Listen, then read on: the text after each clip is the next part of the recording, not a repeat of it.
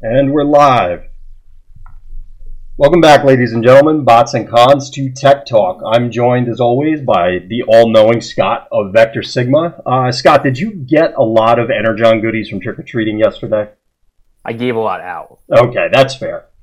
So were you recreating that scene from the 86 movie? Was it a mob of Sharkticons swarming over you for all the candy? I wish there was more, because I had... I actually took like 3/4 of a giant bag to work today because I didn't have enough kids come by. Yeah, I was giving out handfuls, so. Well, I'm sure at least a few of them were very, very happy when they got home. Maybe their parents weren't so happy because they were probably already getting into the candy, but that's how Halloween goes, right? I love it. Yeah. So, real quick, this is the only thing I wanted to say about it, but if you guys are in the U.S., there's an election coming up. Get out there and vote. Figure I'll put in my 2 cents there, and that's all I was going to put out there. Moving on from there, I wanted to dive into the news, and then we have some news with you, Scott, for events that went on, and then we want to cover the remainder of the actions this week. And then starting next week, for anybody out there, we are going to be diving into some other topics. So we have some stuff lined up, but by all means, let us know what you want to hear about. You reach out to Scott through various means, either on Vector Sigma or on Twitter or to me. You can see all the contact information. Again, it'll be in the show notes. Yep. So, first thing, if you are not following the official Transformers TCG Twitter account, and again, we're an unofficial show, but we are going to talk about the official stuff, you definitely want to make sure that you check it out because they're tweeting out a lot of interesting information. I'm sure it's on the Facebook group as well. So one of the things is that on the Wizards Play Network, WPN, they now have marketing materials for any shops out there that want to advertise that they're running events or that they're carrying product or any of this fun stuff. So definitely check that out if you're producing stuff. I'm definitely going to look into it, see if we can spruce up the overlay a little bit, see what options we have. But if you're listening and you are hosting events or intending to host events, those are probably some useful resources for you. Definitely reach out to them and see if you can, enhance and help grow the community. One of the other things that came up, and I'm going to see if I can pull this up real quick, is this. Scott, did you get a chance to look at the Metroplex reveal, or the little bit that we got? I saw the front side of the one bot and the action card that was there. Right. So there's some really cool news. We're not going to go too far into it because there's still a lot that's a mystery. But one of the key things is that the release date, and I'll be honest with you, this is the first time that I think I've ever heard this with anything, let alone a card game. But the release date got moved up. From whatever date it was originally going to be, it's actually coming out now on November 16th. So it's releasing ahead of PAX Unplugged. So if for whatever bizarre reason, which we're going to get to in a second, that it's not available there, you'll probably be able to pick it up at your local game store, at Target, wherever else Transformer cards are being sold, and then I'm sure you'll find people to play, because this looks like a lot of fun already. Yeah, I actually hope that it's, quote, playable in constructed play, because if you look at the smaller bot, I forget his name. Scamper, his stats are really, really bad, obviously, and then he has some ability that basically only kicks in when you have Metroplex. So I actually hope that the characters are playable outside of just playing Metroplex is a raid deck. Right. I hope I assume you can probably customize even the raid deck itself if you'd want to. Throw some grenade launchers in there or something like that if you want to, but to even take it on as the raid. So, but I do hope that both Metroplex himself and the other bots are playable as well. And I haven't seen that they're not, but I haven't seen that they are, so it's hard to say. So exactly, yeah. So like I said, we're not going to go too far into it just because there are so many variables at this point. It could be anything. We've seen a handful of things. We saw that Metroplex is fittingly humongous. But aside from that, there's not much you can really glean from it. We're throwing up a graphic here. This was pulled from Facebook. So like I said, you can check out the official Transformer stuff, although we're unofficial. We're going to pull that stuff in. Obviously, we've been doing that with the cards already. So, yep. Moving on from there, speaking of PAX, I did personally tweet at the official Transformers account just asking them, hey, there was a schedule up. Now there's not. Are we going to get details? And I did get an answer, but it was literally one word, just yes, which is kind of what you'd expect. We are going to get details before PAX, hopefully soon, because I'm super excited to see what's actually going to be there. Yeah, I hope I hope there's the reason for the delay is basically that one of a couple of things. When the brief schedule was up there and we took a look at it, the events were capped at 32 players, and I hope that's something that they're looking to fix, to be honest with you. Right. And then from there, I just hope that they basically are having at least the same schedule they had there before, which was basically like one major event, quote unquote, per day. And then like the Metroplex thing and the league. I mean, I definitely think all those things will happen. I just hope they up the number of people. I really, truly continue to believe that the game kind of took them by surprise as to how popular it is. Right. Like, I mean, something else we could mention is like there was an article, I think it was today, in IGN, which is obviously like a huge online gaming publication. So like for it to get a positive review and something like that is just a huge way to reach the masses. Oh yeah. And then just depending on like what the PAX presence is like for that same masses, I think maybe that might be part of it. Is they're just trying to make sure that they have enough room and enough to be able to accommodate everyone that actually wants to play. So yeah, I could definitely see that being the case. I have seen them, aside from that IGN article, I have seen them start. I forget what magazine was posted, but it was also somewhere on Facebook, and it was not in a Transformers group. Somebody was referencing the fact that Transformers cards were showing up in this magazine. Just it was a Flame Wars, a pack-in, essentially, for whatever magazine. I saw that. Yeah, which is pretty cool. So it's good to see that there's effort being put forth to get eyeballs on the product, because even with all of the initial excitement, you want to make sure the ball keeps rolling, and that PAX is going to be a big help with that. Having something, hey, you've got all these cards, come hang out with people to play it. And I think you're absolutely right. They've got to be looking at the size of the event, although I wouldn't be opposed to them capping it if they had multiple flights per day. So instead of just a single 32-person event, it's, okay, as soon as you have 32 people, start a new one, or every other hour start a new one, something like that. Oh, yeah. I mean, like, part of what we have seen, we can get into this. When I played over the weekend, I mean, we had no issues playing like best of threes or anything like that. So if they're planning on doing like one game matches and things like that, which the original material said they were, I mean, it doesn't take very long at all, to be honest with you. So absolutely, I can see them definitely having multiple events per day, and it would not be a timing issue that would keep it from that happening. Yeah, there has been some talk across a few groups as to trying to determine what the appropriate tournament structure is going to look like for this game. And I think that's still a work in progress on a number of fronts. But we might as well segue from that into, have you transformed this week? It sounds like you did. Yeah, I transformed at All the King's Men in South Jersey and Pittman, New Jersey, where you went a couple weeks ago or a week ago, last time we talked. Yeah, it feels like it was forever ago because I haven't gotten to Transformer much myself, so it feels like an eternity, another lifetime at this point. So yeah, we had a constructed tournament on last Saturday, despite some power issues that were going on at the store. That was all solved, no problem.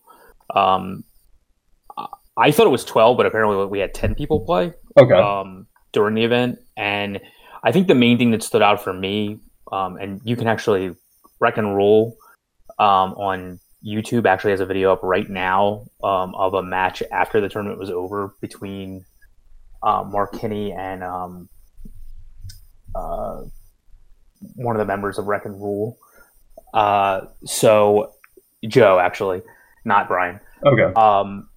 So it's a grudge match that was going on through Facebook, but so we were discussing a lot afterwards. You could hear me in the background playing with the dog in the shop and making comments, and Nice.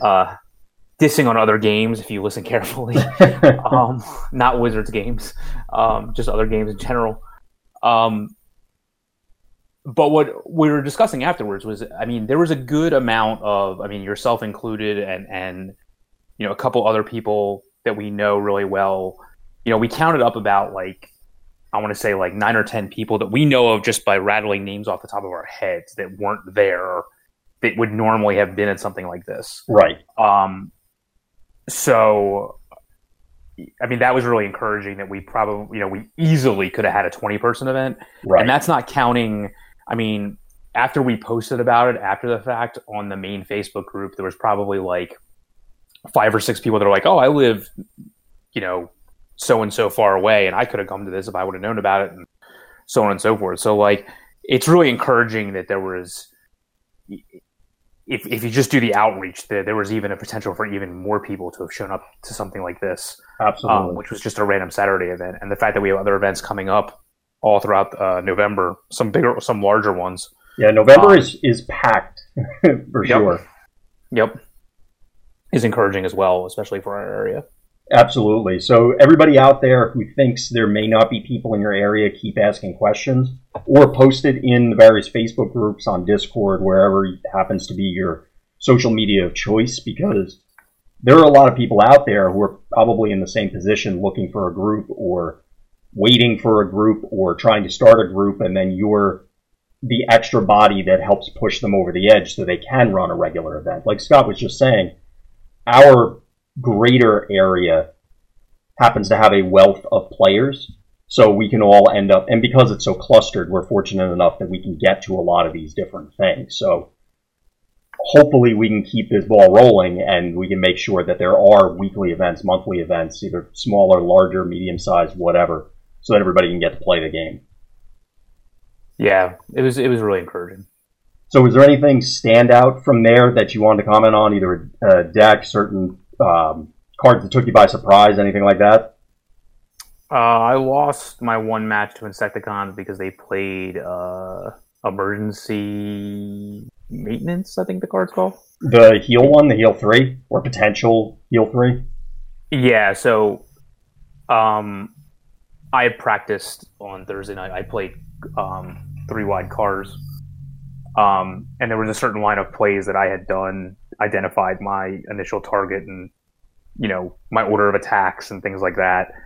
And it basically led to a series of plays that would kind of, and the way I adjusted my deck was pretty much to just leave Scrapnel to attack last, because he wasn't really that much of a threat, because he could just, you know, as long as I had guys alive, he was taking the same amount of damage regardless. I wasn't just going to waste attacks on him. Right.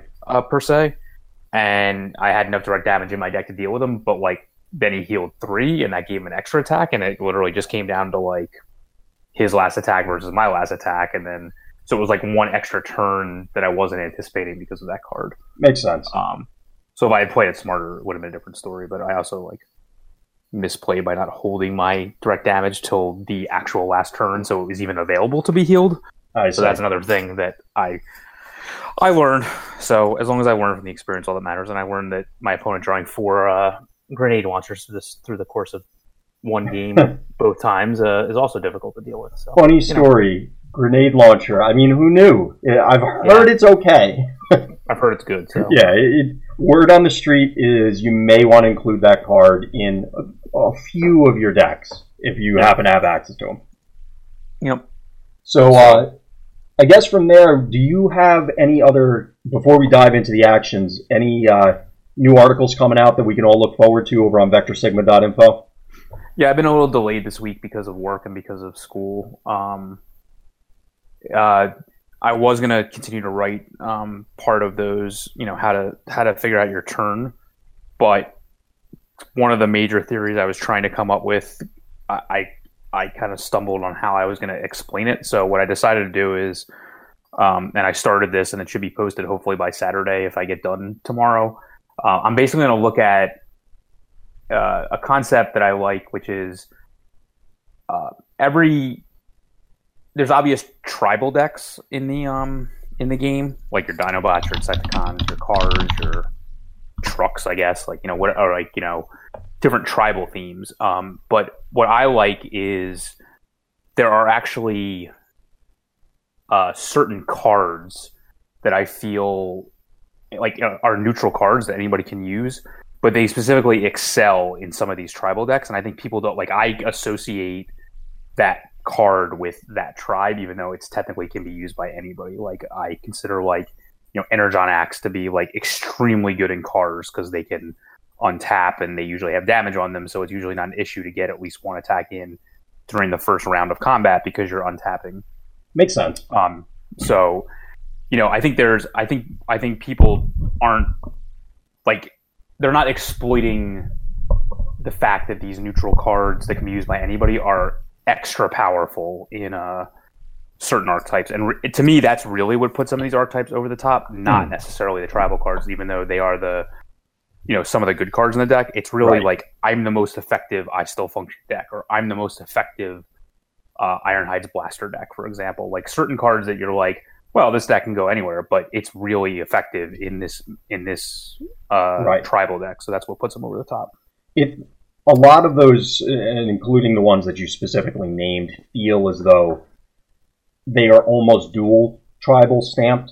So yes, there are some where they definitely excel in this particular tribe, but a lot of them do overlap. So I Still Function being a good example, like it's great in Insecticons, great in Dinobots, kind of thing. Yeah, and I actually think it's overrated in other archetypes, but people use it a lot. I mean, I'm not saying it's bad or anything like that, but it's kind of like shadow stamped for those tribes with the way a lot of them work. So yeah, I can definitely see that. People don't think of it that way, if that makes sense. Like, maybe in the back of their mind, there's a reason. Like, I play this deck because it's the best I Still Function deck, not because it's the best Swarm deck, for example. Makes sense. Yeah, Swarm. Yeah, that's actually a good way to put it. So you're going to use the tribal cards, but it's really the neutral cards that are better in that archetype that make it even better. Absolutely true. So I guess that's another good segue into the second half of the action card. So like we said before, this is the last remaining vestiges of the card reviews, and then starting next time, we'll kind of dive into more stuff, either doing specific deck analysis or certain strategy analysis, or if there are events and results to talk about, we'll go from there. We'll kind of see how it plays out, because leading up to PAX, I think it would be a good lead-in to go over some of these general ideas that Scott is talking about and has already written about over on Vector Sigma. There's a lot of things that I think would be beneficial to the community at large to get some of these ideas out there, just so that we can, overall raise the bar and then keep helping everybody push it higher, kind of thing. Yep. So, first one that we're leading off with is Peace Through Tyranny, which is, I would say, maybe the flashiest action. I mean, there are a couple that are up there, but there are very few that can come close to Time Walk. And this card has an innate Time Walk, but I don't typically play it for that. What are your thoughts on this one? Oh, I play it for Time Walk all the time. Really? Yeah. I mean, I'm not saying it doesn't happen, but I think when I first reach for it, I want double oranges, and I want 6 of them. So that's why it gets included, and then, okay, well, Time Walks happen. So if you're playing a deck that has... And most decks, if you're playing 4-wide, it's even easier to get this card off. Of course. The situation you want to get yourself into is you want to be in a situation where you have the final turn of the round, so you're able to attack with your untapped guys, and during that turn, your action is to Peace Through Tyranny one of your tapped guys, so that you attack with the guys that are untapped, and then the key untap everybody turn, you get to go again. Yeah, with whoever you want. And you really get blowouts when that happens. Yeah, and the fact that it's not it's so much better than all-out attack, because you actually get the full turn. You draw the card, you play the action, you play the upgrade, so you get a full another turn the second time. That's where I found it to be extremely powerful. And the 2 decks where that's where I've been able to do it the most, I should say, are you can do it in Insecticons relatively easily. Right. You just you typically just have to hope that one of your guys actually survives a hit, so that can be difficult. That's why sometimes it doesn't always go off there. But I have found in cars to be able to sack my guys relatively easily because you're able to control the tempo of who gets attacked so often. So normally the way that the damage looks at the end of the round one would be that like all three of my guys are not heavily damaged, but damaged. The guys I want to be damaged are damaged because I control the flow of who you attack through all the untapping effects. So I can easily sack one of them to get like a wheeljack hit and one of my other cars hit, and then play this. You play it first, obviously, but like you set it up so that you basically get over a 2-turn course, like 2 wheeljack hits, and that's really all you need a lot of times to finish off their best guy, if not the game, right there and then. Right. Because it's just too powerful with the innate bullet 3 and all that. That's where I've used it to good effect. Mm-hmm.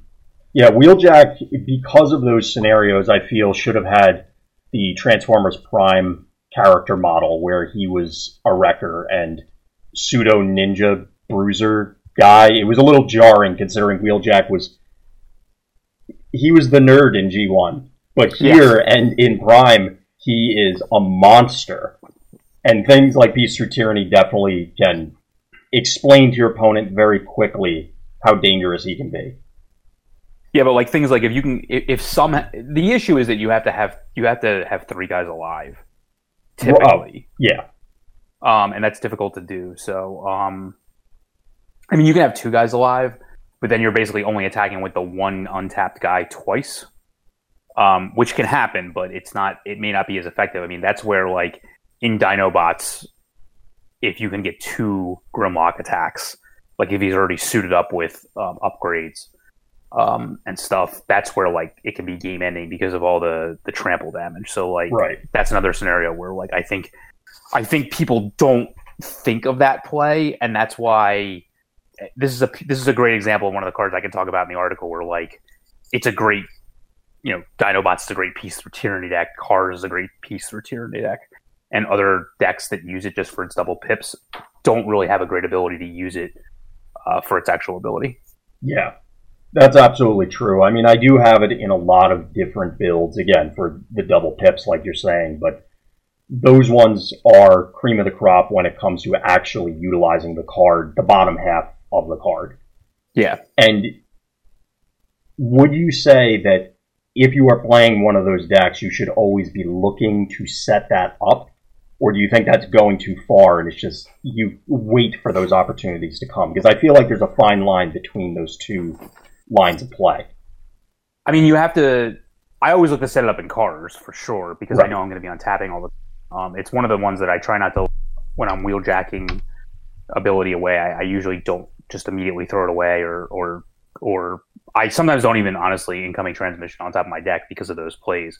Mm. But the point is, you have to be playing a deck where you have 3 characters that are, one of them is clearly superior to the others from an attacking standpoint, and you want that character to get 2 attacks. And even in 4-wide decks, even something like Insecticons, that's not always the case. If you don't care who you're attacking with, then it's not as important. But if you want to get 2 attacks specifically with a certain guy against a certain target, that's where this card really comes into play. I think you just need to understand that that line of play is available. You not necessarily have to play for it. I tend to play for it because I'm so used to doing it. But if you're not used to doing it, obviously you can ruin your whole game by setting it up incorrectly. So I think you'll close the game out one way or the other when you play this card. The game's not going to last much longer. Any other thoughts on this one? Because I think you could probably string a few articles out of just this card alone. Yeah, it's just more powerful than it appears. It's not just there for the 2 pips. I've actually been surprised at, like, I almost feel like, wow, like I'm also getting 2 pips out of this. Like, this is a really good deal. Yeah, that thought has definitely crossed my mind as well, because although, like I said, I don't, and maybe it's a function of the builds that I'm playing because I can't set up those scenarios you're describing as readily, but yeah, it was that initial factor of, wow, this card is amazing, it's a time walk, and it has 2 pips, and it's like, oh, well, that's a pretty steep cost. Are we sure we want to do this? And now it's climbing back up that value hill again of, okay, wow, this card does a lot of things. I mean, I'm also playing Super Rare Bumblebee, and it's an obvious combo there. So yeah, that's pretty good. Yeah. So, all right, then the next one was one that I was super excited about, and now I'm at the point of like waffling with it because it's a lot of the scenarios where I want to use it feel like I need the stars to align. But maybe it still has a place, and that's Photon Bomb. So are you slotting this in a lot, or has this fallen by the wayside? I think I'm probably not playing it enough. I feel like I always want to play it. Like, it's always on the table when I lay out all the cards. And then eventually it just, as it gets closer to 40, it eventually ends up back in the box. It depends on whether or not the 2 is relevant. We talked about it last time, but like I think One Shall Stand, One Shall Fall is better, like doing 3 damage to one guy than 2 across the board. Mm-hmm. This has the capacity to hurt you because it can do damage to guys you may not want to damage, whereas One Shall Stand, One Shall Fall, you choose where the damage goes in both situations. Yeah, this is going to damage the guy that's already exposed.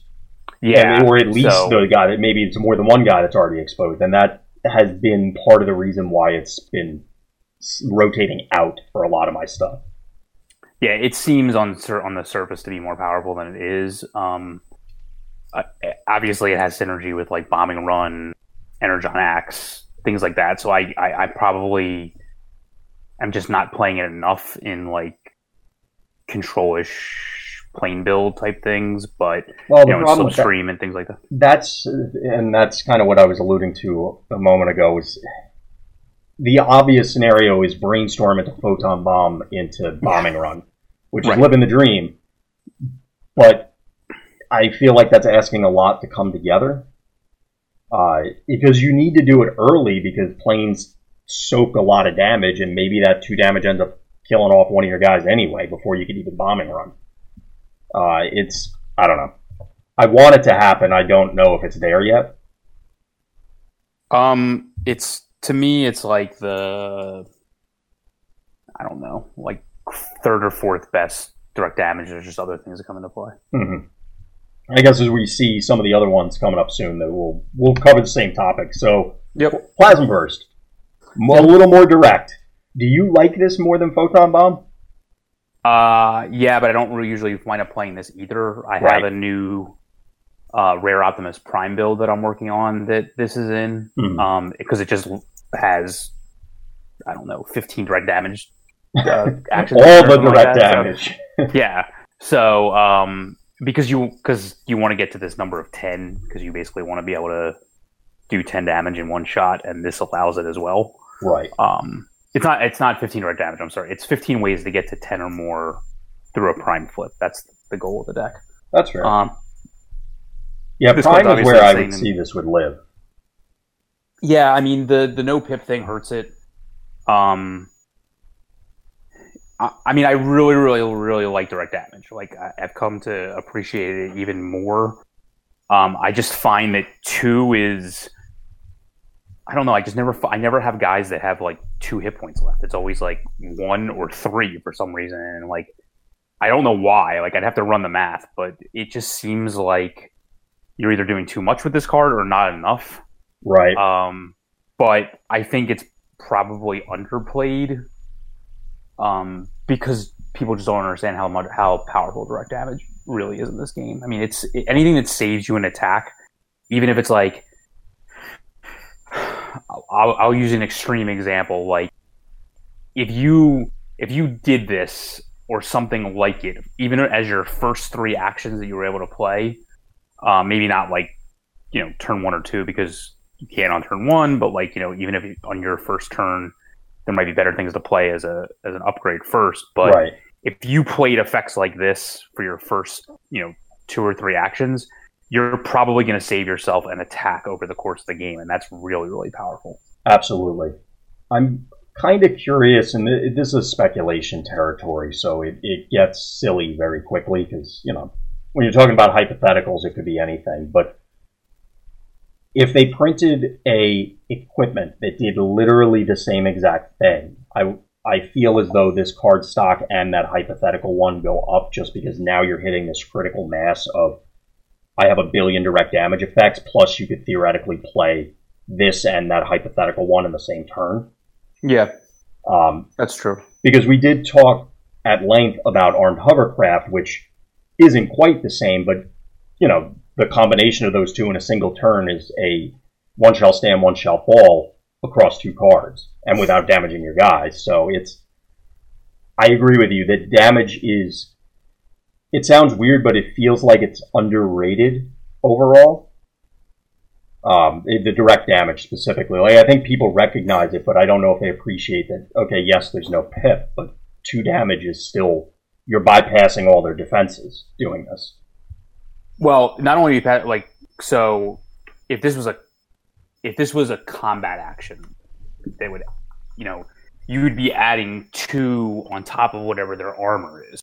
So, like, if this was a leap into battle type effect, and you were going after someone that had 2 armor, this would essentially say +4, and everyone would go crazy for that card. Right. And even if it had no pips, like, you would obviously play that card. But that's essentially what you're doing. Exactly. Except for you get to choose. So that's why I don't. It's not about the literal number on the card. It's about what it actually does and how flexible it is. Right. I get that it has no pips, which obviously holds it down. But, like, I don't know, a blue card pip like Leap into Battle is held down on attack. So, yeah. I mean, like, yeah, this is held back on both. But, you know, that's why, I mean, I really think the Prime decks need to be playing cards like this. Yeah, I'm coming to that conclusion as well from the few times that I've been able to run it. It's because of the no pip, it makes the math very complicated when you put it into a non-prime list. Because I've had the exact scenario that you were describing where it's, okay, I'm doing 2, but does that 2 matter? You know, because they were already dead because I was doing 7 this turn anyway, sort of thing. Or, you know, I need to do 12, and with this 2, I'm only doing 7. There's no way. So I don't know if it crosses that sort of threshold, but it feels like it should. I don't know. It's to me, that's better than Leap into Battle. Like, that's better than having to put the damage on that guy. If you can choose to put it somewhere else, it's more flexible. You know, it's just right. Better, so. Yeah, the flexibility is important. I mean, that sort of comparison, I think, comes down to the build of, do you really want that blue pip? But in a vacuum, yes, I agree with you.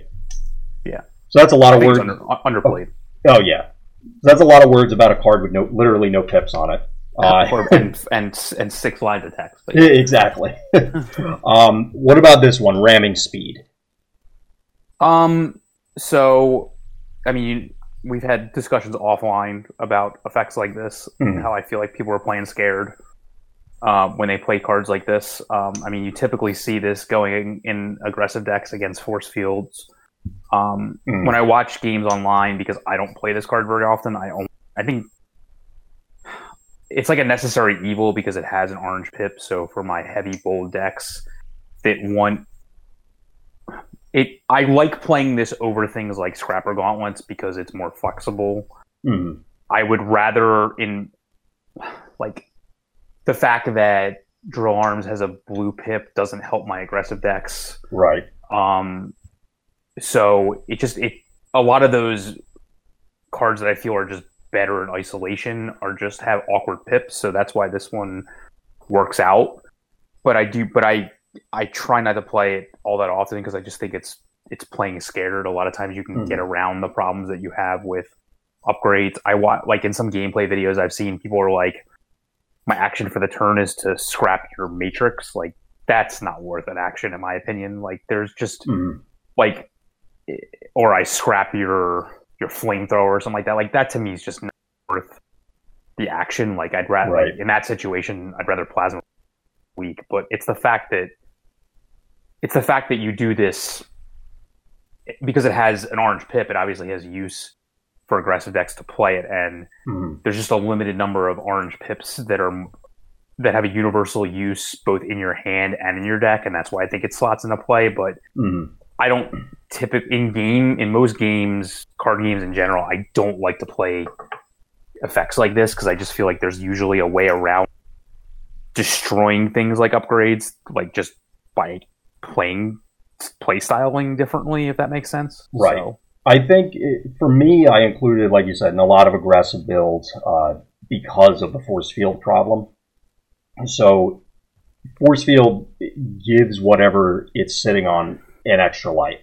And yeah, it can. Right. And obviously you can just, run into the thing. But the question is, and this is not me saying this is the answer, this is just the overall question of, is it worth wasting a turn trying to punch it versus just popping it now, / having that extra orange pip? Like you said, if this was blue, I would probably never play it. Right. Obviously, if it was no pip, it would never see play. But the fact that it's orange means that you can just drop it in as a 38th, 39th, or 40th card and then say, oh, well, oops, I'll just destroy your force field and then keep rolling, sort of thing. Over time, I'm sure it'll end up getting cut or reduced to singleton numbers in a lot of decks. I have it right now. I agree with you. Playing with the fear is bad. But at the same time, I think that the ubiquity of force field is justifying this thing showing up in a lot of places. I mean, I feel like it's annoying when it happens to me because I don't like to play effects like this, and I feel like they're underpowered. But I mean, right now this is what we have in terms of like removal. So I get why people play it. I just think it's a little overrated per se. Yeah, I can agree with that.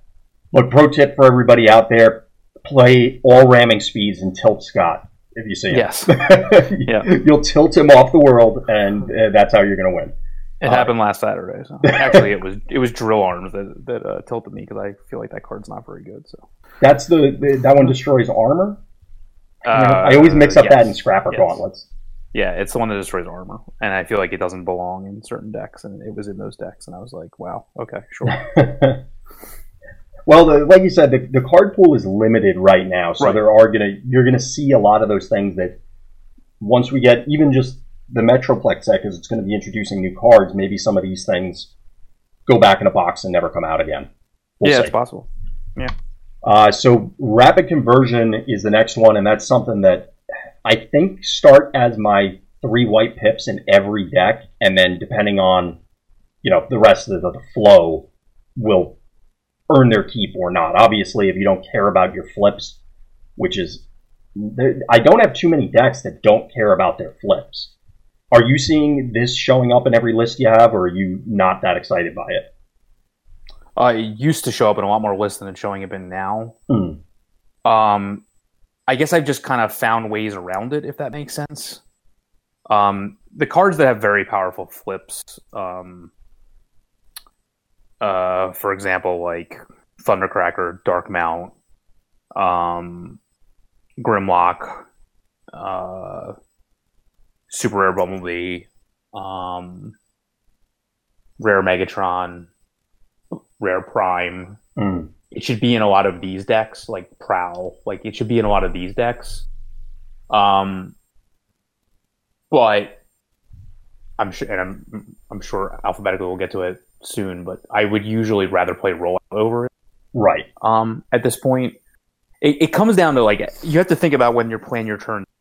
Like, do I need to transform more than one guy over this series of turns for it to be relevant? Mm-hmm. And some of the decks I made recently, that's just not the case. Once you transform, you're sitting in a given mode. Yeah, and like I don't need to like. It's really like a lot of it is really like Thundercracker. That's the one that needs to like usually transform back and forth. But like a lot of time, like I'm not going to transform my Flame War forth. I'm not going to transform. I mean, would it be nice to transform Nemesis Prime back and forth to be able to use his 2 damage wherever they want? Like, yes. So, like, you can make the argument that it should show up there, but, like, is it the end of the world if it doesn't? No. So, like, do I want to take up a card slot? Like, that's the question. Yeah. Deck space it gets tight really quick, I found. Like, as I'm accumulating more knowledge, and maybe it's the wrong knowledge in some cases, but as I'm learning more things about the game and certain interactions and the way certain lists play out, it's very easy to end up with like 36 cards that I say, okay, these must be here. Oh god, I only have 4 slots left. Do I really want Rapid Conversion to be one of them? Or, any other card. Yeah, a lot of it comes down to, like, do you have a better white that you can use? Do you have do you have effects that have already done this? It's pretty hard to get away from it, let's just put it that way, but right. I have found myself not playing playset and everything. Right. I mean, a lot of things I've personally been playing have been Darkmount or Thundercracker centric, so it gives me an excuse to just go flip conversion back, transform into something to pop somebody. So, but I can definitely see, like, Insecticons. I don't know why they would want this kind of thing. Yeah, it has no place there in my opinion. Yeah, which it's something that has come up because that's been a popular topic lately, is the bugs in general.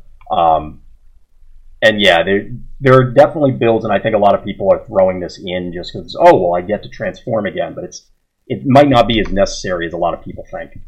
Yeah, I agree. What about Ready for Action? This showed up in one of your first articles, but if I remember correctly, you said you were no longer quite so hot on it. Yeah, I don't like this card much at all anymore. Mm-hmm. I mean, the direct comparison is obviously to I Still Function. Right. The way, and the reason I'm not so hot on this card anymore is because we have a full set. I was hotter on it when we didn't have a full set before the game was released. It's just that, so the 10 stars or fewer is actually a big negative. Mm-hmm. Because a lot of the decks that would want to do this already have I guess only Cars really has the ability to do it otherwise, but I guess it's very hard to, like, have a tapped guy survive and then want to, like, attack again. Yeah. I mean, a lot of times you can play to I Still Function. You can play to get your guy, quote, killed on purpose so that you can use the card to bring them back. And I think a lot of people do that too often, trying to depend on a card to make up for the character, which is not truly a makeup. And this, to me, is similar. Like, I liked in the beginning or in Limited, where you could control the flow of where your opponent's attacking by untapping one guy that you're attacked with in order to attack with a different one, so that they're not loading up damage on one specific guy.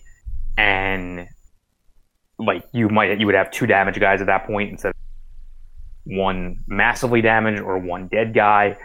I guess that just doesn't happen when your opponent's just like, here's a grenade launcher, here's a leap into battle, and kill whoever you tapped anyway. So right. I guess the point is I just don't find myself, if I'm attacking with somebody and leaving them exposed to be able to be attacked, I have to realize there's a non-zero chance that they can be killed the next turn. So that would just ruin my Ready for Action. So absolutely, like, the character that really the 2 characters, like Super Rare Bumblebee, who has better options because he's a car, and Grimlock, who I may still play it as like a one of in Dinobots, but that deck is getting to the point where it has too many blanks for me to be comfortable with. Right. So that's why it just gets replaced by other options.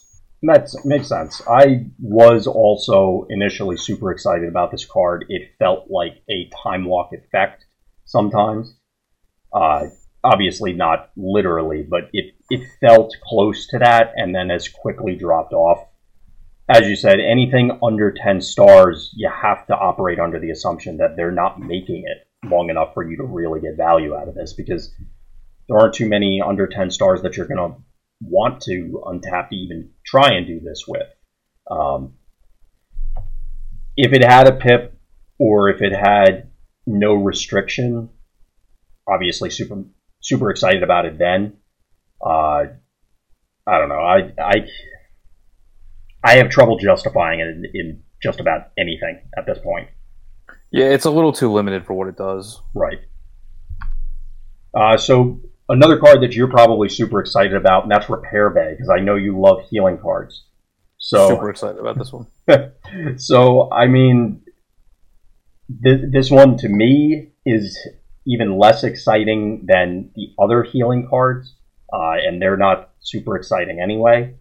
Like the 1 damage generally feels like it's going to be irrelevant. And since it's spread across, you may not even get 1 damage off of each guy because of exactly what we were talking about with Ready for Action. Whatever guy is exposed, you have to assume is probably not going to make it. So in order to even heal anything, you may have to play this on literally 1 guy to heal 1. That just feels terrible. I feel like this card had to be double blue for it to see any play, and it's single orange, so I don't understand it at all. Yeah. It's a common. It's there. Let me ask you this: do you play any of these sort of effects in limited? Maybe just for the pips. Yeah, but usually there's going to be a better effect. Right. If you had really high armor guys, like I lost to Dark Mountain Limited, who was probably the best limited card you could have. Like, right. If you had a team with really high armor, I could play this because it can be really, really difficult to deal damage to guys with really high armor. Or you have a lot of armor cards, I can see playing this. That's fair. Yeah, because the pip would add more in limited. That's about it, though. You'd have to have guys with like 3 to 4 starting armor, and then have the ability to get up to like 4 or 5 or tough with things you put on it, and then at that point, like you're basically saying one of your guys gets minus 4 or 5 attack this turn, and that's where it's powerful. Right. Makes sense. But yeah, overall, I'm not super thrilled about it. But yeah, it's the worst one of them all, I think. Right. This one is one you mentioned earlier, though, and I'm including this in just about everything, both for the bottom half of the card text and the top half, and that's rollout. So you did mention it, but is this showing up everywhere, or is it still isolated to those I want to flip all the time decks? Yeah, that just happens to be everything that I have except for Insecticons. So right. Because I just think it's one of the most important aspects of the game itself is to have guys that can transform. Yeah, this card's amazing. I mean, you get only 1 transform per turn. This can be up to like 3 or 4 of those in one shot. Any of the, like, when you flip to this side, alt modes obviously want this. So like there's a lot of all the ones we mentioned before with rapid conversion. Right. It has no downside of putting in your deck, because from the pip perspective, because it helps on both sides. The only downside, to be honest with you, is that it only goes from bot mode to alt mode. Right. So randomly there are times where it doesn't do enough because it only leaves you that option. So sometimes you have to do your order of operations in a way that's awkward. Yeah. Like transform after it or transform before it, and you really don't want to. Yeah. Or set it up for a turn ahead. But there are very few decks that I think shouldn't play this card. Yeah, it almost feels like sometimes it does too much in those scenarios because you end up flipping a whole bunch of guys that you may not want to, which obviously... Some of the flips are a little... I don't want to say like... it's almost like the flips were balanced by the fact that you could once every turn, and then this just completely shoots that down. So like it's, you look at things like Thundercracker's flip or Super Rare Bumblebee's flip, or like, even getting Wheeljack into car mode so that when you play the upgrade, you still get to use his ability and you can immediately flip him right back to attack with. Like, his ability is balanced because he's not attacking in the car mode where the better card draw is, and then all of a sudden you can just do both in the same turn, right, multiple times whenever you want, and it just becomes like, wow, okay, now I can see where this is such a powerful thing to be doing. Yeah. So. The only time I really, and again, this is by virtue of the decks that I'm trying to build, the only time where I don't usually include it is, again, Insecticons, because most of them I don't want in alt mode. Agreed. And even there, because of the way the pips work, even though it's not right, like in my brain, it's telling me, oh, well, I could swarm and then hit a bunch of rollouts and it'll be really cool. But it's like, I'd probably be better off if I just played regular orange stuff. I mean, it'd be good in that situation, but I would never want to use it. Like they never want to be in alt mode, right? Especially all of them at once. Oh, absolutely. If you wanted to transform and sacrifice a Scrapnel or something like that, but you don't want a lot of them. Like you don't want because you want all of them to robot mode. So like exactly, you can't afford the 4 turns it's going to take to get them all back into bot mode. To be honest right. with you. So I'm very curious when we'll eventually get the opposite version. The opposite, yeah. And I almost, because of from having played Rollout so much, I wonder if we will see it. It feels like such an obvious thing to do, like for them to print, but I wonder if there's a reason why we didn't just get it right away. You know, if they really don't want people, turn 1, transform literally my whole team into bot mode. Right. That may be too powerful. I don't know. Yeah. It'll be very interesting. Yeah. So, moving on from Rollout, which seems like it's everywhere, what about salvage for parts? My bet is that we really don't see this much of anywhere. My bet is I wouldn't have known what the card did without the text being on the screen. And that kind of tells you all you need to know. I mean, I know we've said in other episodes we don't want to just, say, yep, play it, or nope, don't play it, and move on. But I don't know. I like these symmetrical cards because, okay, I know I'm going to be doing this effect. I can try and structure my deck to take advantage of it, whereas my opponent is only going to get a fringe benefit at best. I have no idea what scenario that's going to happen in this, unless there's a future transformer that every time that they lose an upgrade or they heal, they take damage, or some kind of negative effect like that.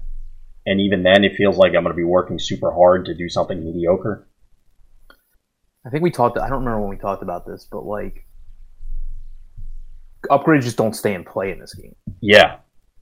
So, like, the 2 biggest plate upgrades are Force Field and Grenade Launcher, neither of which really stay in play past 1 year. So, like, this thing where it scraps all upgrades, I understand that, it's one of these things we talked about in the past. It's a symmetrical effect, and you should be able to take advantage of it in your deck, but I just don't understand where you're ever going to get a lot of use out of this. Well, even if you think of best case scenario, and I don't even know if you could call this a best case, but let's say you had 3 upgrades out on multiple characters. You're now investing minimum 4 cards, probably 7, like you said, if you had 3 on at least 2 guys, to heal 3 to 6 damage. Like, okay. Yeah, you need to be taking out their upgrades that they're not ready to be taken out, but that's not the way the game plays out, because people don't expect their upgrades to stay in play. Because the only one I can think of is Databank. Like, what else are you going to try and hit that they're hiding? Matrices, like, I guess, but people who put out weapons when they're not ready to attack, because they run into a bunch of people like me that don't play ramming speed and things like that, so they're not fearing it. I don't know. It's possible, but like you said, the ramming speed and things along those lines seem to be showing up everywhere. So I don't know. I don't have much positive to say about salvage for parts. I mean, this is another one that should probably have 2 blue pips, and I don't understand why it has none. Yeah. Again, I don't understand. What about security checkpoints? Speaking of 2 blue pips. Huge fan. Yeah. Clear use in Shockwave. Clear use in every single defensive deck. Mm-hmm. Really good in prime decks, to be honest with you, because they usually don't play a lot of upgrades. Yeah, that's a good point.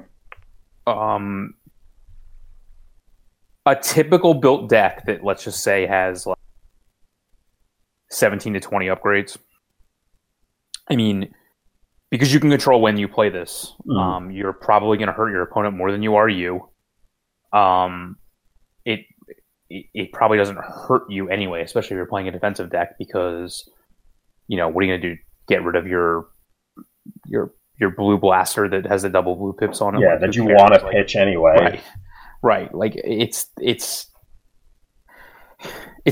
card's really good for exactly what a heavy blue wants to do. And I actually think it probably should see more play universally, just because I feel like some of the double pips on both sides probably could see use in heavier decks on the other side, just for the random chance that you get it. It can be game changing during that type of attack. So like, I like this card a lot. I am like, I feel like you're getting a lot of value for getting a double pip. I'm kind of surprised, and this isn't really a gameplay thing, but they had Peace Through Tyranny is the double orange rare card. Mm-hmm. Makes sense. It has Megatron on it. He's the bad guy. He's supposed to be the aggressor, all this stuff.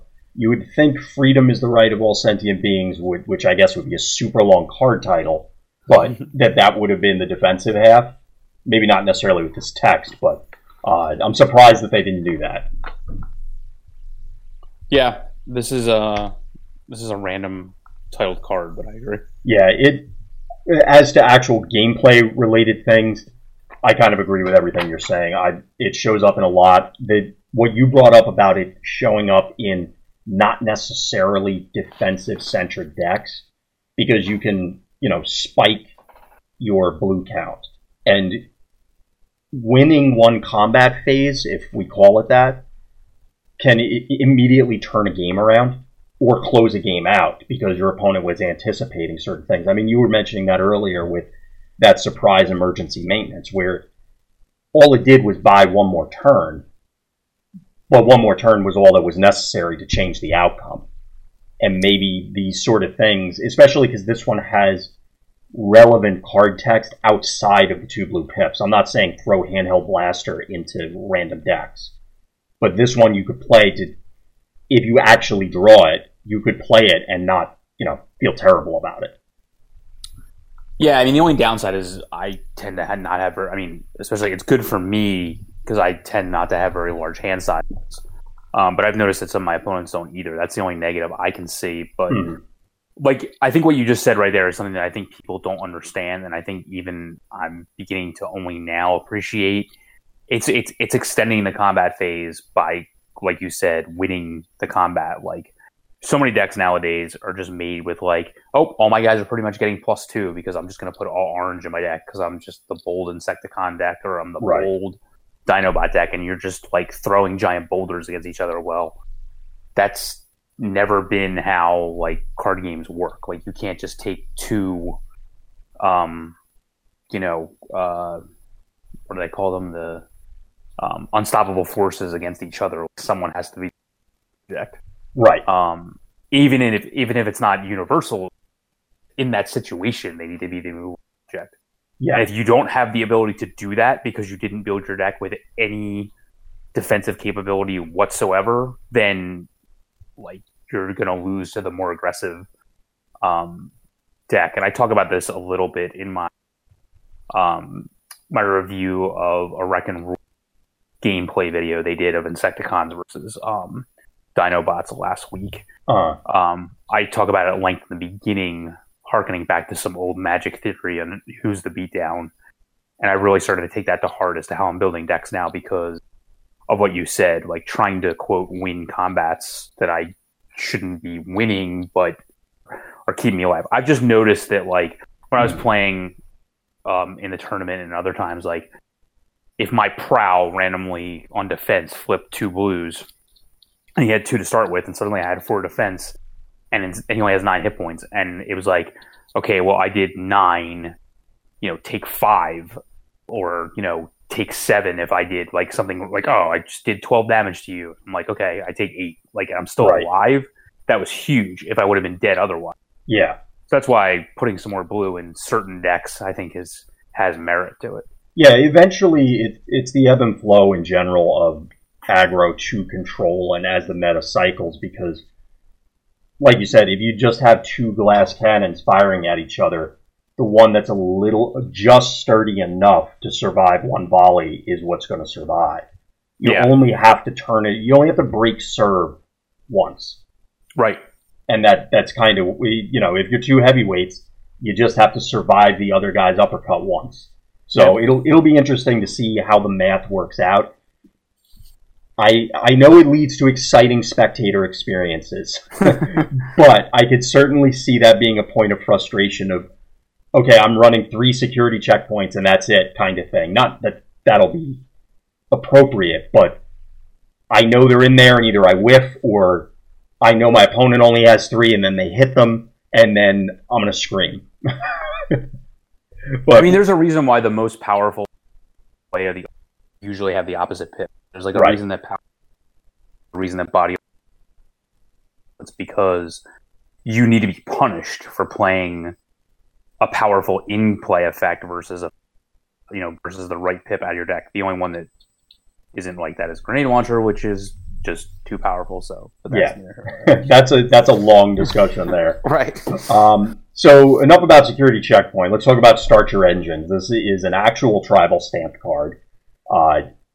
It's obvious where it goes. You're going to be putting it in cars.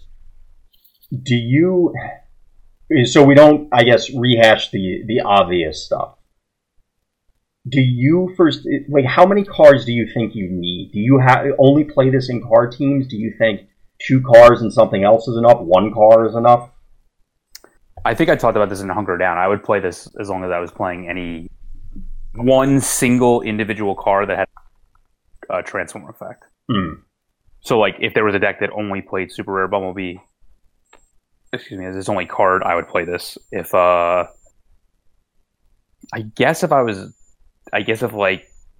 me, it's just a better rapid conversion. Obviously, it's rapid conversion, but you get other stuff.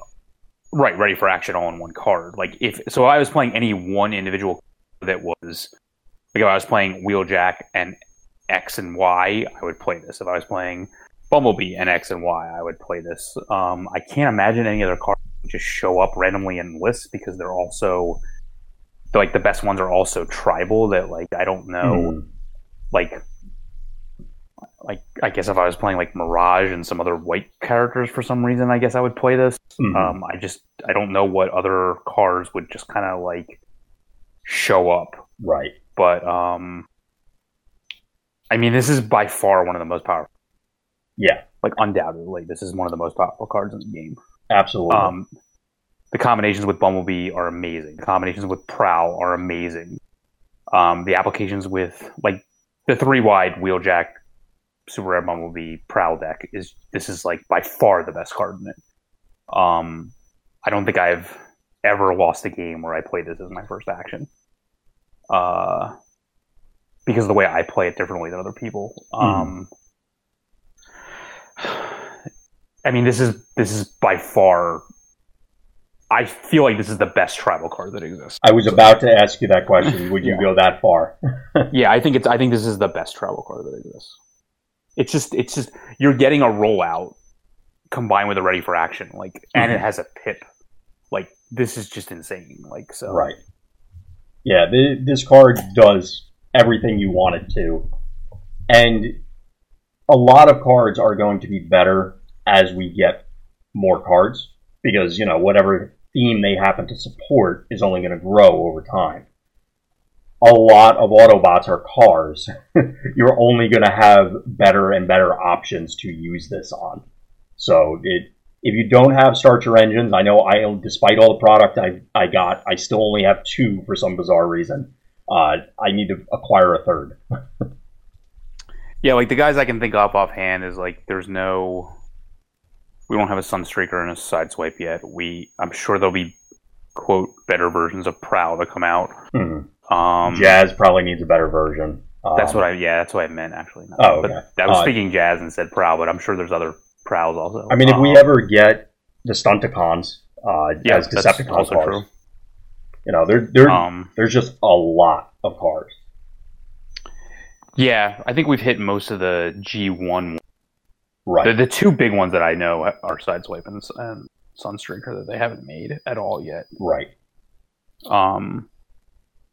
But I would imagine, like, if I were them, like, I would always have, like, 1 or 2 characters of the original themes, which we have now, try to come out. I don't even know if there's any more. I know there's, like, I've seen random Dinobot toys that aren't these, so I'm sure there's random other Dinobots and random other Insecticons I haven't seen yet, so. Oh, yeah. There's Venom or whatever. I know he's an Insecticon I haven't seen. And some Pteranodon something. I forget what his name was. Some Dinobot. So, like, they may push those themes with like one or two cards, one or two characters each in other sets, and then push other themes as well. But I can imagine, like you said, that cars would be one of them. Yeah. It'll probably be a bouncing back and forth between Autobot cars to Decepticon cars and back again. Because obviously, I assume long term there will be some sort of movie integration. So yeah, you're right. Yeah. I mean, whatever people say about the movies, Barricade was one of the standout characters from that. The fact that he even survived most of the movies as compared to what happened to virtually every other Decepticon. So it's likely that we'll see him at some point as well. Oh, speaking of transforming, I watched The Last Night the other day, and I didn't think... Yeah, and what'd you think of it? I did not think it was terrible. Ooh, I actually have not seen it. Well, I don't want to get onto a tangent, but we'll leave it as I did not see The Last Night. I saw it on cable, did not see it in the theater, and didn't think it was terrible. Interesting. Maybe I'll have to check it out. We'll see if it's on Netflix or anything. Mm-hmm. So we'll leave the movie review for another day. But yep. What about Strafing Run? So not quite Photon Bomb. This card's not good enough. Yeah, I don't feel like it is either. It's 1 damage is not exciting enough because I would rather have Zap. Yep. Yes, you do 1 to everything, but you get the pip, and really your direct damage is trying to pile onto a specific target. So the other ancillary damage is almost irrelevant in a lot of cases. Yeah, I mean, like, I don't, like, why does Armed Hovercraft have a blue pip and this has no pips? Like, I don't get it, so. Yeah, that mystifies me as well. Yeah, I know there's restrictions on it, but I'll live with those restrictions. There are literally restrictions, but I really don't think they're that restricting at the end of the day. Yep. What about Supercharge? I wind up cutting it from a lot of decks, but I understand it's obviously, like, you know, it's one of the generic powerful cards. Mm-hmm. I actually think it does, like, in a bold-based deck, it obviously does a lot more than, like, Leap into Battle, because the way your deck should be built, it should do more. Right. It winds up being one of the cards that, like, I wind up cutting for direct damage for similar reasons that we talked about earlier. But I think it's very good for what it does. It's essentially a Leap into Battle that's so, like, that's why I would always run this in an aggressive deck over Leap into Battle.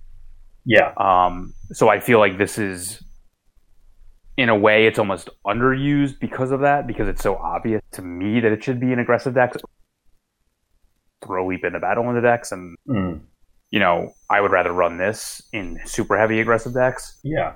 But I just find myself cutting it from some of the aggressive but not overly aggressive decks, and then some of them, like Dinobots, have better options, like Dino Chomp, even though it's blue, because there's only so much you can do in the action phase that's going to just help combat. Again, that's why sometimes for damage or things like Treasure Hunt and things like that that are going to help me in other ways. I find this winds up just getting cut often, but it's obviously good for what it does, and it usually starts out in all my aggressive decks. Right.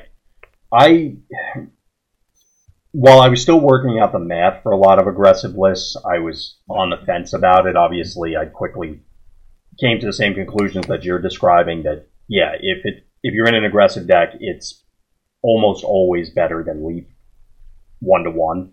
But I'm curious to see a lot of the direct damage that we've been referring to has no pips.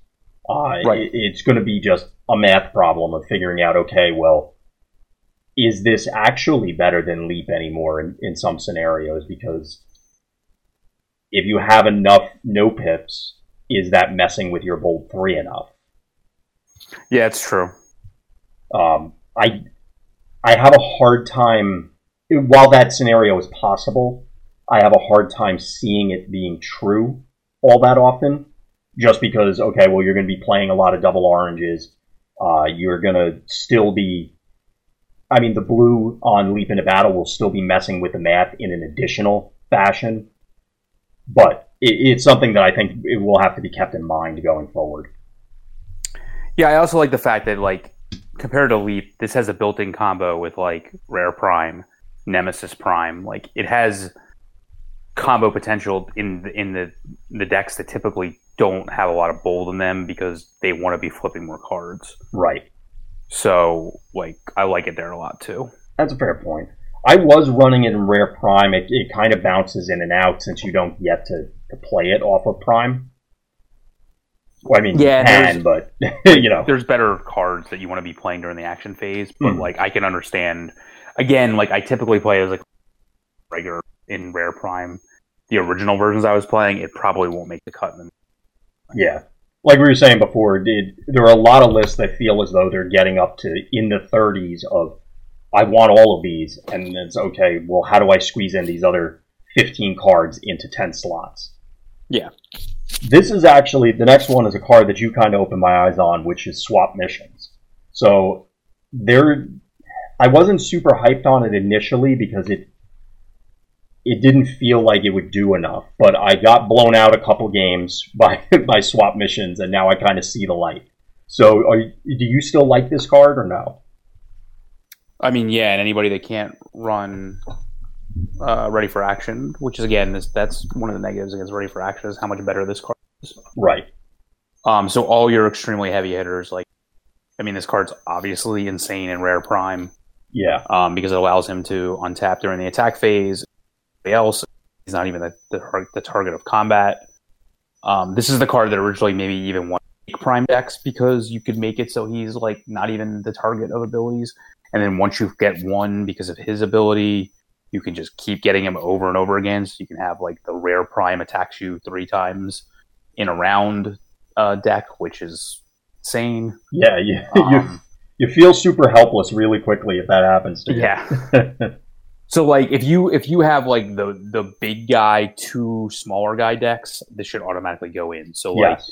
Your Rare Prime decks, if they exist, like, your Rare Megatron decks, like, your I think you should be playing Nemesis-based decks.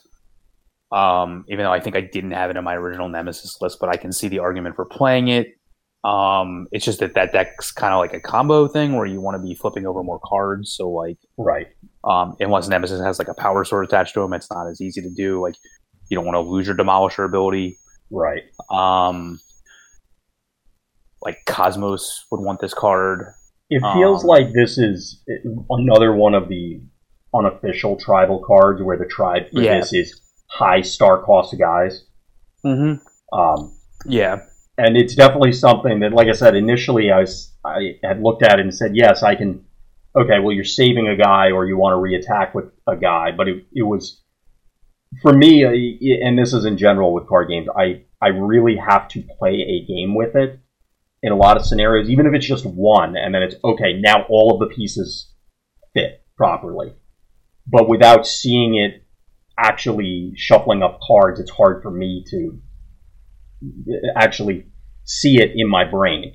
And then, like I said, when I got blown out by this one game, I was like, okay, now it makes sense. And now I see where, like you said, in Rare Megatron, for example, I don't think that will probably be a thing, maybe, but it will have to show up there in order to make sure that the guy you're investing everything in is getting, or you're getting a return on that investment. I think a lot of people just compare it to Ready for Action and those type of effects, and it's like, yeah, if I could just untap a guy, it wouldn't be an issue, but those guys are expensive on purpose because they can't be affected by those types of cards. They can't, like, the 13-star guys can't be I Still Function back. They can't be Ready for Action. So there has to be some negative to getting to attack with a guy that can pretty much, you know, throw bugs at windshields and kill Dinobots in one shot. Rare Prime and things like that. So, like, or Rare Megatron if he's completely, like, weaponed up and things like that. So, like, there has to be a downside, and the downside is basically like, I trade my 5-star guy's attack for Rare Prime gets to go again. That's probably a problem. Like, you know, like, so that's where I play it in any of those kind of decks. Yeah, I think most people would take that trade given the option. Right. And I think they look at it in comparison to other cards, and it's like, yeah, I'd rather just be able to just untap him and attack again, but that's too powerful. So luckily they made a card that allows you to somewhat do it with just kind of letting some other guy be the target. Oh darn! Yeah, you wanted exactly. that anyway, right? You know? So. Yeah, they were playing bodyguard anyway. So yeah. So the next one is actually something that I also feel like I underrated, although in my defense, that was prior to the FAQ clarifying things. So we're talking about swap parts. And the FAQ, for people that aren't aware, moving upgrades between characters triggers their abilities again. Well, it's not. I think we actually got burned by us playing too many other card games. The cards themselves say when the card gets attached to a transformer. So right, this is attaching an upgrade to a different transformer. In my brain, it was enters play. I was just like substituting it on my own. It was definitely the way I interpreted it. Not same. So I mean, if you are able to like. The only negative about this card is that you need two guys to actually, like, alive, for lack of a better term. Like, this has no use when you only have one guy. So, like, it can be kind of combo intensive because you need two guys alive. You need the equipment in play. I mean, you're basically, like, is it worth your action phase if you're just moving an armed craft from one range guy to another? Like, probably not, but, like, again, like I've said, my hands get down so quickly that like this at least is always a live play. Obviously, it's good with the specialist equipment, mostly multi-mission gear because I don't like multi-mission tools, as I've said before. Right. I really like with armed hovercraft. I think a deck that runs this probably wants the cycle of drill arms / scrapper gauntlets. Yeah, so it's good with Jetfire, like those kind of Jetfire toolbox decks. I've been trying to make it work in tanks. I'm not giving up on tanks. Well, and in all seriousness, what I want, and I have to get more games with it, is obviously armed hovercrafts are a good swap. Being able to swap things or pull something back with, say, a Jetfire and then move it onto my tank if I wanted to, sort of thing. I think so. Maybe tanks isn't the best way to describe it because obviously Jetfire is possible in a number of different builds, but Jetfire really enables you to. Okay, well, I don't really want that thing on Jetfire, but it would be great on so and so. Well, I'll just swap it over. Yeah, the fact that it doesn't take up one of your upgrade slots for the turn. It's really good on turbo boosters if you can fit it in cars. Absolutely. The only downside is you need the card. Like to me, and we'll get to this. Like. I think Treasure Hunt is better for what you want to do. Mm-hmm. Just basically go get a second copy, then move the copies that are already in play. That's the only downside of this card, in my opinion. I mean, the dream is having multiple hovercrafts, so you can photon bomb their side, but that... Yeah. In this game, a 3-card combo, which that is... Yeah, I mean, 3-card combos are hard enough in general in card games. This game, it feels so much more difficult. Just by virtue of the way the game works. Because your guys have to be alive, and that's just tough. So. Yeah, absolutely. And that card has to be on range deck. Right. It can be hard to have like an all range deck and things like that. Yep. Next one's Swarm. Another tribal card. It's obvious where you're going to be putting it in. I guess the real question is, how many blues do you actually have in your deck? Because... 0. Yeah, everybody, and I think rightfully so, is migrating toward the I'm 100% orange, or no pips, I guess, for a few cards in Insecticons. For a while, like I said, I was using rollouts and was contemplating Matrix simply to try and get the double effect. But you have way better uses for those card slots. But it's funny, though, like, and I had this conversation today with somebody. So... Zap has been showing up in lists because it allows you to save an attack on Shrapnel because he has 7 hits conveniently. So his effect is he only takes 3, right? So that's 3 attacks. And the third one is clear overkill even when you can only deal 3 because you would technically only need to deal 1. So Zap's been showing up on lists to basically allow you to save an attack on Shrapnel. Right. Well, if you're playing against what I would consider to be less optimally built Insecticon decks that have blue in them and they flip it to a swarm, suddenly Zap has no use because Right. Zap doesn't even kill the shrapnel. So it's really interesting that like that meta call of like what you thought you had an answer to is suddenly isn't anymore because of what I would consider lesser built decks. It actually helps Swarm. Yeah. But the problem with Swarm on the blue side is that you only ever want to heal Shrapnel. Healing anybody else to me is just a complete waste of time because it's going to be real hard for them to not just automatically be one-shotted. Oh, absolutely. Regardless. They're made out of tissue paper. Yeah, I mean, maybe Barrage is some hit over, but really, like Barrage is a two. You have to get him. You usually have to do 2 attacks anyway. But you're probably only going to heal like at most 2. And if that's the case, I'm not sure that's the difference between Barrage making it to 3 and dying at 2. Right.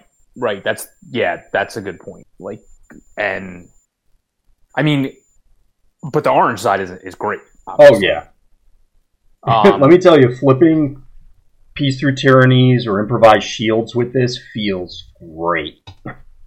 Mm-hmm. And I mean, you can easily get 4 or 5 damage out of this without even. Oh yeah. Without it even being. I mean, probably like more like 3 or 4, but like. Well, the only negative is it turns on Energon Axe, and I won't lie. Like, there have certainly been situations where it was like, the first turn that my opponent was able to play an action and play an upgrade, their action was Swarm, and like I hadn't attacked with a guy yet. And I'm like, oh, I guess I'll just put 1 on this guy and the rest on Energon Axe. Took the 1. Like, that was not a good trade for them, but. Well, at the same time, I mean, I guess it comes down to whether the Insecticon that they ran out there would have died with or without the Energon Axe. You know what I mean? Yeah. So but typically, it should be Barrage, so like he wouldn't have. But right, it wasn't a good trade for them. But it's not like they're not going to play Swarm. Like when you're down to 1 character, obviously, it becomes arguably the best direct damage in the game from indirect, so like it's really good. I mean, you would play. It's a good card. It's better than I even gave it initial credit for back when it was first spoiled because I didn't realize just how aggressive the deck was. Yeah, you can really put out a lot of hurt. It really helps Barrage, obviously, also. And in the mirror, it can almost be right not to play this. Like actually play it because of like Ransack, for example. Yeah, that's a good point. You definitely have to be very careful about playing it in the mirror. So system reboot, obvious inclusion for Shockwave builds. Honestly, for Shockwave builds, I must be constructing them wrong or playing them wrong, or both, because I've had a lot of difficulty in finding something that's working consistently. Are you seeing this outside of Shockwave builds, or are you trying to include it outside of Shockwave builds? Is this game's Wheel of Fortune good enough? Not in my opinion, because I don't see anything that's like a giant combo yet. But they're all mini combos, and like allowing my opponent to also draw 4 cards. No chance unless I'm playing Shockwave. Right. Yeah, it's like I said, I really do like the Shockwave builds, and every time I play them, it'll be a few games in a row where I'm like, I've got it. I finally figured it out. And then I'll lose the next 7 because I can never actually get it to work. And then it goes back on the shelf and I'll play something else for a while. I haven't fully built mine yet, but like this is clearly the key card in it. So. Of course. One of the starter cards is Team Up Tactics. And I wish it was actually... I was going to say I wish it was flipped, the effects, the trucks versus cars. But I don't know if that would really make much of a difference. I want trucks to work. It's nice to get a heal with a pip, but I don't know if it's doing enough. It's a card that like I cut a lot, even from the Prime list. Like I might try it as like a one of in my Prime cards list. It's a fact that like, I mean, to be honest with you, the medic side of it, the truck side of it, is the advantage because Yeah. Medic has no pips. This has a pip. Yeah. But like on the card draw side, you can get much better card draw with better pips. Yeah. So like it almost becomes like it's not powerful enough in cars. Like I would not run this in cars. But I think the truck side is fine, except for the problem with this car. The modes, you have to be in truck mode, which you almost never want to be in when you would play a car mode, which is not a good use of an action card for the card deck. Yeah. To just draw 2 cards. So like that's where I think the card's just not good enough because of the mode restriction on the truck part. But because like you can't flip this with Rare Prime, it will do nothing because he's not in truck mode. So like during the Prime attack. So like to me, it's just not good enough because of the modes. Yeah, and that's part of the reason why I didn't include it in Prime lists that I was running. I mean, I had toyed with the idea of Prime and cars. I went a different route, but yeah, even there, I think you wouldn't want it. Yeah, I mean, it because Prime is so important. That's what drew me to it. It's like, oh well, I want to make sure Optimus is healthy, but like you said, the mode is too constricting for the game plan. Yeah. So, unfortunately, Team Up Tactics, for me at least, has been falling by the wayside. Agreed. Now, the bigger they are is something that I think deserves more attention. And it's not for the Pierce side. It's really just because it's an extra effect that gives you extra attack in decks that happen to want attack with a blue attached. What do you? So my blue-based decks.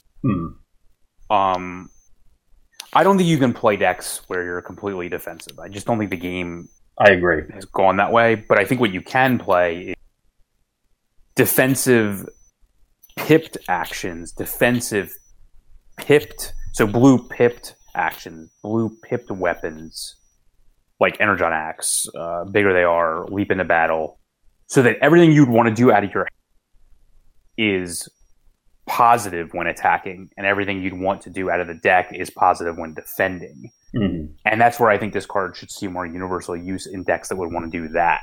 Yeah. So that's where I think some of the mid-range that I would consider that deck to be like more mid-range because of that specific situation or aggro control. And I think those decks just haven't seen play yet, but I think that's where this card has a home. I do like it in Rare Prime as well. Yeah. To get to that magic number of 10 that I'm trying to get to. The issue I have with this, with the defensive orientation, and I'm going to bring up tanks again, but I think it illustrates it, is in that a lot of the lists I was trying, it was defensive oriented pip-wise, but yeah, it's running leaps, it's running this to try and make sure, okay, every card I play on my turn is offensive, but every card is defensive on their turn, which is, in theory, what you'd want. The problem is that without the Pierce 4 on this, giving Dark Mount, for example, 6 attack, if he you flip into tank mode, poke something for 2, play the bigger they are, he's 9 stars. It's not unlikely that he's not going to swing up, and therefore 6 attack is still super, I wouldn't even call it mediocre, it's bordering on pathetic when you're talking about you're not going to add anything with your battle flips. Right. It's tough. To me, it feels like this has to be in, and I was trying it for a while in Insecticons because, okay, well, they're almost always going to be lower, but then I realized, well, I could just get Bold Infinite instead. So I'll just do that otherwise. I don't know. I feel like if Leap into Battle is kind of on the cusp for a lot of things where it's just good enough, I don't know if the bigger they are is good enough. I haven't had a lot of experience actually physically playing those decks, so I have to see what you're saying, but in theory, it belongs right next to Leap as Leaps 4 through 6 is the way I see it. So, well, that's the way I would play it. Yeah, if you want that effect, I mean, you don't have a choice. You have to run this. There really are. Yeah. It's not like you have a variety of options. A buffet, it is not. So you you're stuck with it. I don't know if that, and I'm not saying this is factually true. This is just hypothesizing. I don't know if that's a thing yet. Just from the cards we have. So now Treasure Hunt, you were bringing up earlier. I really like this too. It's been surprisingly good. Like I don't know what I thought going in because I didn't really have a solid opinion either way. I don't think, but it's turned out pretty well in the scenarios that I played it. Yeah, any deck that wants to get a specific. I mean, obviously, grenade launcher you'd want it. Cars really wants it to get turbo boosters. Dinobots wanted to get Jaws. Right. Like, I think people don't think about it because ideally you would just draw what you need and move on. You never need to do these things, but that's not the way. That's not the world we live in. And so, like, to go 4 cards deep. 4 cards is a lot. Still an orange. Yeah, it's still an orange. The fact that it can get you like multiple upgrades means you're setting yourself up for multiple turns down the line. Yep. That's what I really like about it, is it can get you your upgrades for the next 2 or 3 turns by using one action now that, like, if you didn't use it, you wouldn't have an upgrade to play at all this turn. So, like, there's no downside to getting the one upgrade you want for this turn, especially if it's something powerful like turbo boosters. Right. And then if you are also getting, like, options for later, like, that's just pure icing on the cake. So, like, not only are you digging 4 deep to get exactly what you want, but you're also potentially setting yourself up for further turns. Like, there's no downside to this card other than, like, I don't know, like, super heavy blue Nemesis decks may not want it, but I still think you'd play it there. So, like, I don't see any negative with this card. Yeah, I really wish this card was the opposite, where it was get 4 actions, pitch all the upgrades. That to me seems like a card that should have been printed, but maybe too powerful. And probably, like, would be weird because you'd only be setting your future turns or your Magical Christmas Land Brainstorm. But I'm looking at it from the perspective of Jetfire, because honestly, in a lot of decks, I mean, on paper, why are you playing it in a Jetfire deck? You want them in the scrapyard so that you can pull them back, but it's still maybe draw 4 cards, probably draw 2, maybe draw 4. I think that card will probably exist, but it may be too powerful. Maybe 3 may be enough, but I think that card would actually make me like Brainstorm more. But, I like this card a lot. Yeah, Treasure Hunt has put in work for me so far, and I'm always looking for ways to try and improve on it, or improve builds with it, rather. So our last one is Zap, which we've mentioned before. I was not expecting it to show up, but you're absolutely right. In the Scrapnel problem, it's definitely a potential answer there as a tech card.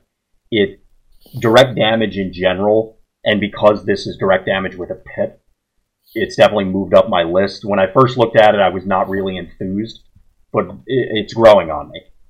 It does exactly what it's supposed to do, which is 1. In any phase of the game, it does 1. Yep. So, like, I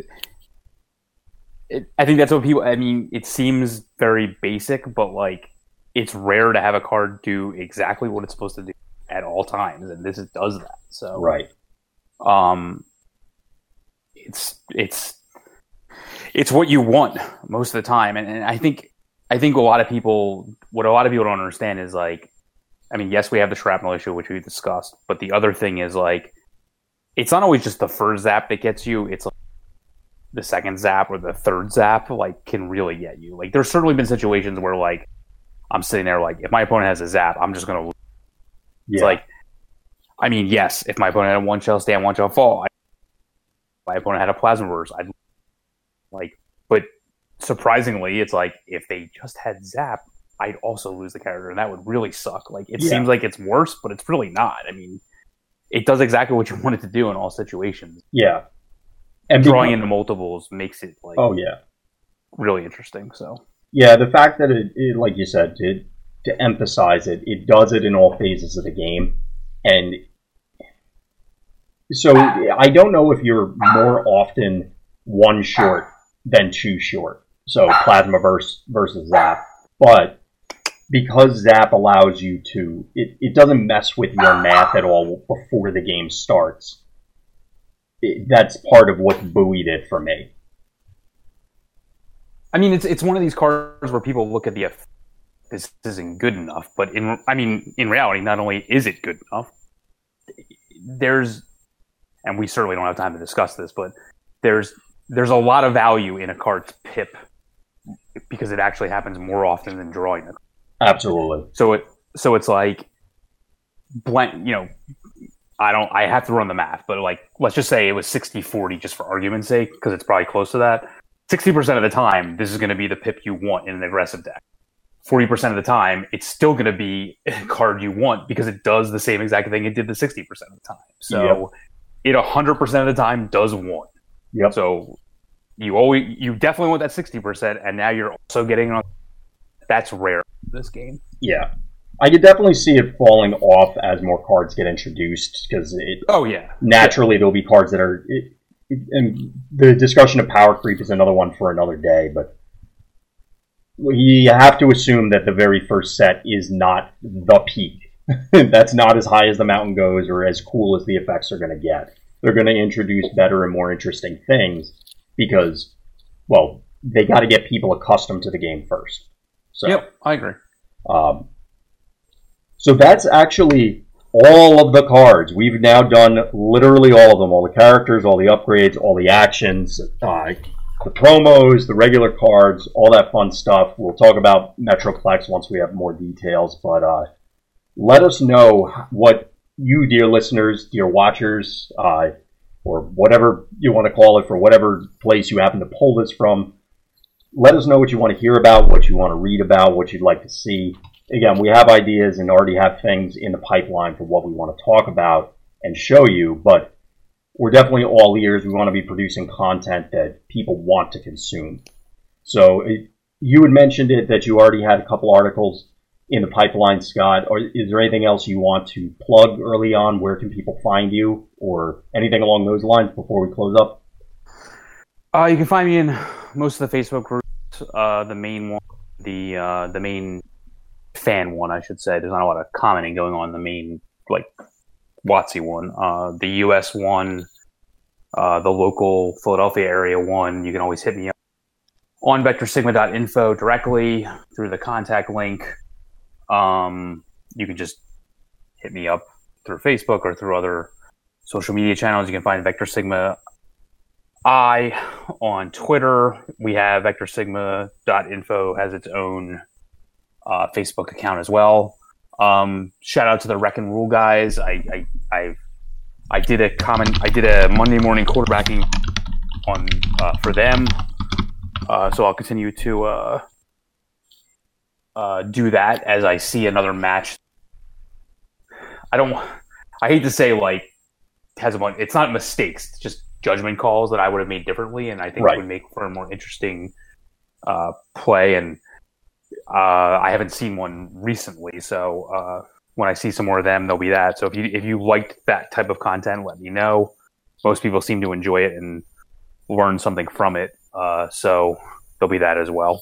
Yeah, I think that's the stage we're all in, is just any information to help everyone learn is very important. You'll see it in traditional sports. You'll see it in esports. You'll see it in other card games. It always helps to watch and do exactly what Scott is describing, do the Monday morning quarterbacking. I mean, ESPN has made a living on that and many things before that for many, many years.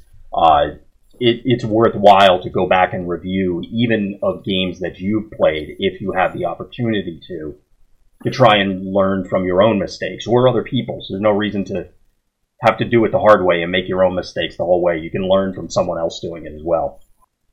Yeah, I think one thing we casually mentioned, but like probably should be stated out there is, this game is heavily about the play and not about, it's both the deck building and the play, but the play is a big part of it. And the games go so fast that like one attacking mistake or one action card out of order mistake can really doom a game. So that's why I think it's also really important, because people need to understand how carefully they need to think out every turn. Yeah, the margin for error can be surprisingly small in this game. Yep.